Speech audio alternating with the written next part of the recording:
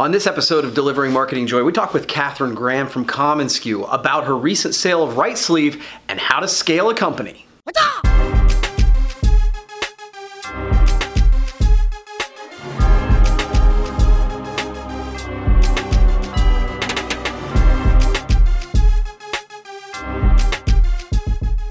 Hey there, and welcome to another edition of Delivering Marketing Joy. I am your host, Kirby Hasseman, and apparently I don't know my name, but my name is Kirby Hasseman.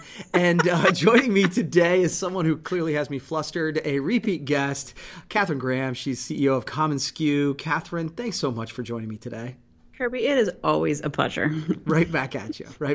So we had this on the books in the interest of transparency weeks and weeks ago, and then gosh, there was some big news in the industry this past week, and so the timing was pretty good. So if you'll indulge me, I'd like to ask a quick question. Sure. So there was big news in our industry. You and Mark and the team at RightSleeve sold your company to Genumark. So first things first, congratulations. I know that's always a big move, right? And then I'm always curious about, how it all goes and why the timing works. So can you talk a bit about why you decided to make this move now? Yeah. So a few factors. Obviously running, as you well know, running multiple businesses, you are the master of this. Hardly, but thanks.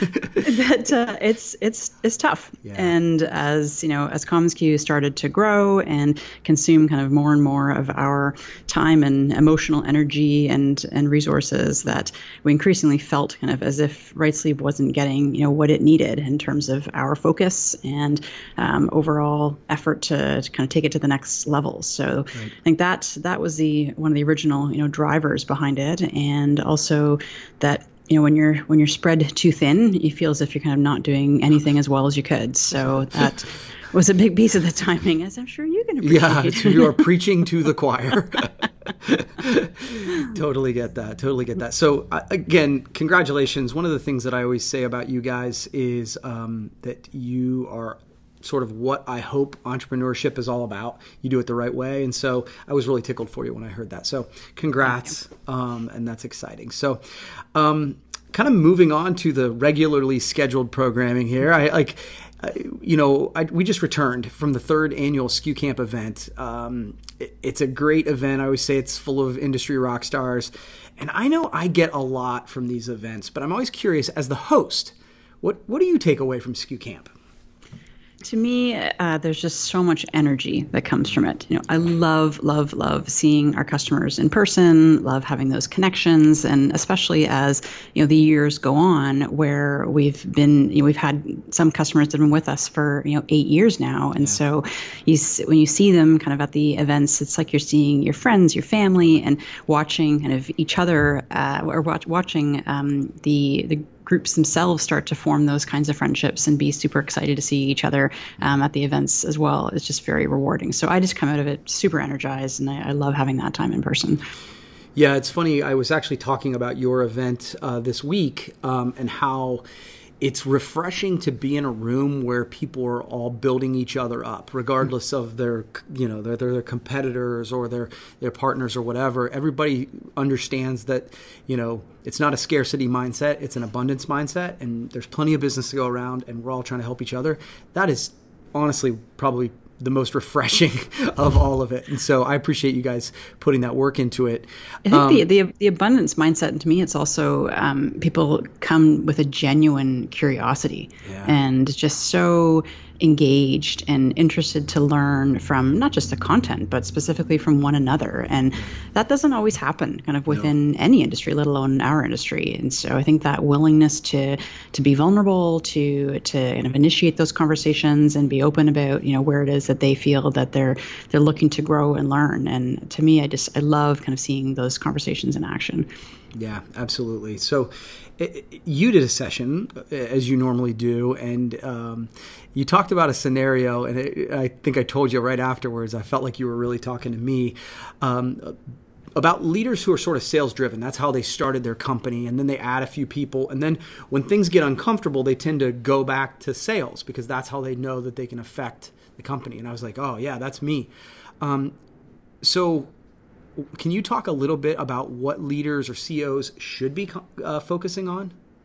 So the three pieces that I went through in that session, as far as where a CEO can truly drive value in their organization, is vision and strategy, talent, and making sure there's enough money in the bank. And if you can kind of focus on those three things and not allow yourself to be drawn back into what it is that got you into the business in the first place, because as you say, you gravitate towards the things that you are naturally good at and feel you need to insert yourself into the equation with what you used to do well, whether it's right. helping out with production problems or driving sales, whatever those pieces may be. But in order to really scale that business to the next level and to grow yourself as a leader, it's rethinking kind of how it is that you spend your time and being very prescriptive about that, as opposed to letting kind of others drive your day and therefore kind of pull you back into the weeds. Yeah, it's funny, and just so you can't see it, but on my board right now, I have vision, strategy, talent, and money. Just in case you think no one was listening, I was listening. So this final question is kind of interesting because I think it morphs a little bit based on the first thing we discussed. So my final question was, with that in mind, can you walk us through sort of a typical day for you, and what are you most likely focusing on? And I guess the caveat to that is, does that change now? Yeah, I mean, for sure it changes now. Yeah. Over the next couple of months, it will definitely change. And I think I'm just as guilty as anyone else as far as letting myself get, pulled back into the weeds or gravitating to where, my comfort zone is. And I think that, it's always a battle every day to not say, all right, I'm just going to plow through my inbox and, feel as if I'm getting somewhere because I answered all my emails. And there's just that natural human kind of, innate sense of wanting to check the boxes and feel as if you did something, and therefore kind of someone else is setting your agenda for the day. So I'm old school from this perspective, and that I still have a notebook that I keep my kind of to-do list of what it is that my priorities are. And I constantly kind of push myself to go back and look at that list multiple times throughout the day and make sure that I am driving those things forward as opposed to just drifting back towards the inbox. It's such good advice because, it reminds me of the concept from Seven Habits with Stephen Covey, where he gives the 4 quadrants, and it's like some things are important and urgent, some things are just urgent but not important, but where you want to spend your time on things that are not urgent but they are important, and that is so true. Tough. It's the hardest, hardest things to do. And I think that there's 2 aspects to that. There's one, making sure that you've actually defined what is in that quadrant, because in some cases, I mean, that's the strategy and vision piece, as far as making sure that you're actually allocating time to think about that and to think about, how it is that you're going to drive your business forward. So it's once you've actually identified those, and the second piece is the discipline to focus on them. Yeah, that's amazing. That's amazing. Well, you have not only answered my 3 questions, but we added a 4th. A bonus. Yeah, that's right. So congratulations. I usually give everybody a chance to ask me a question. I don't think I reminded you of this, so I hope I'm not catching you off guard. But do you have a question for me? Of course I do. Okay, you're so prepared. So I want to know what it is that you have come back to your business and done differently following SKU Camp. Oh man, this is actually wonderful. I really actually wish I could show you. So we have on my wall. I went to an event one time, and my family actually repainted my wall. And one of the things they did is they painted a whiteboard, that paint that you can wipe on and wipe off. It's on my board. And so what I did is I thought back to, and I'm going to miss the name, but the gentleman who talked about having 450 clients and then going down to 87 clients. Yes, Craig Dunlap. Thank you.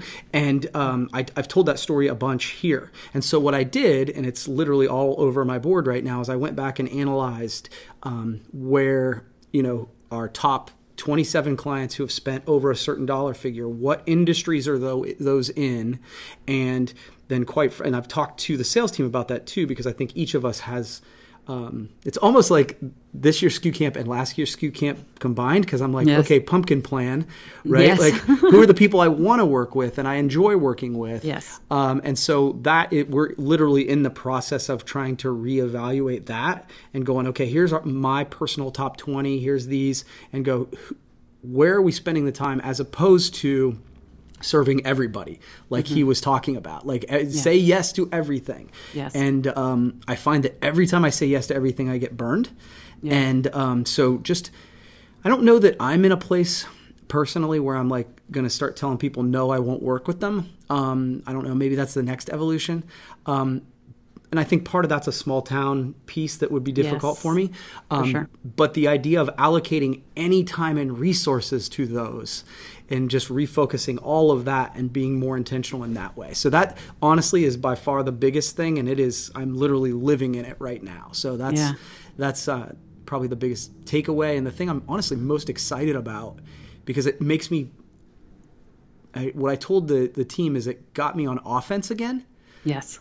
As opposed to constantly being on defense. Yeah. And I think, when you can focus on being proactive with the kinds of clients where you are truly adding value and that you truly get joy out of working with them, like that's where the magic happens. And ultimately still being in, especially in a small town environment, still being willing to service the reactive requests in ways that are, that make sense kind of for the business. It's more around kind of who it is that you're focused on from a proactive perspective that starts to make things move. Yeah, and even then, like, again, this is where maybe I pick your brain off air sometime, is to say, okay, how do I deal with those folks that are reactive in a more efficient way too? Because, those are the ones that often take the most time. And for sure. That doesn't, I don't want to tell them no yet. Yes. But I don't want it to monopolize the whole team for a week either. Well, I think that's where the no but. No, we're not the right fit for you, but I have a great solution. And that's where we send people to 4imprint all the time, because if it wasn't the right fit for us and it was something simple and they could self-serve, then here's an alternative for you. But we're not going to be the right fit. So it's saying no in a way that's still being helpful, but in a way that's still being respectful and helpful. Yeah, that's cool. Okay, well you've taken the time, you've answered my questions. I really appreciate it, Catherine. And again, always fun. Yeah, thank you. And honestly, congratulations. I really think you and Mark are two of the best. And so thank you so much. I appreciate it. Thank you. Have a great day. All right. Well, that's going to wrap up this edition of Delivering Marketing Joy. We'll see you next time.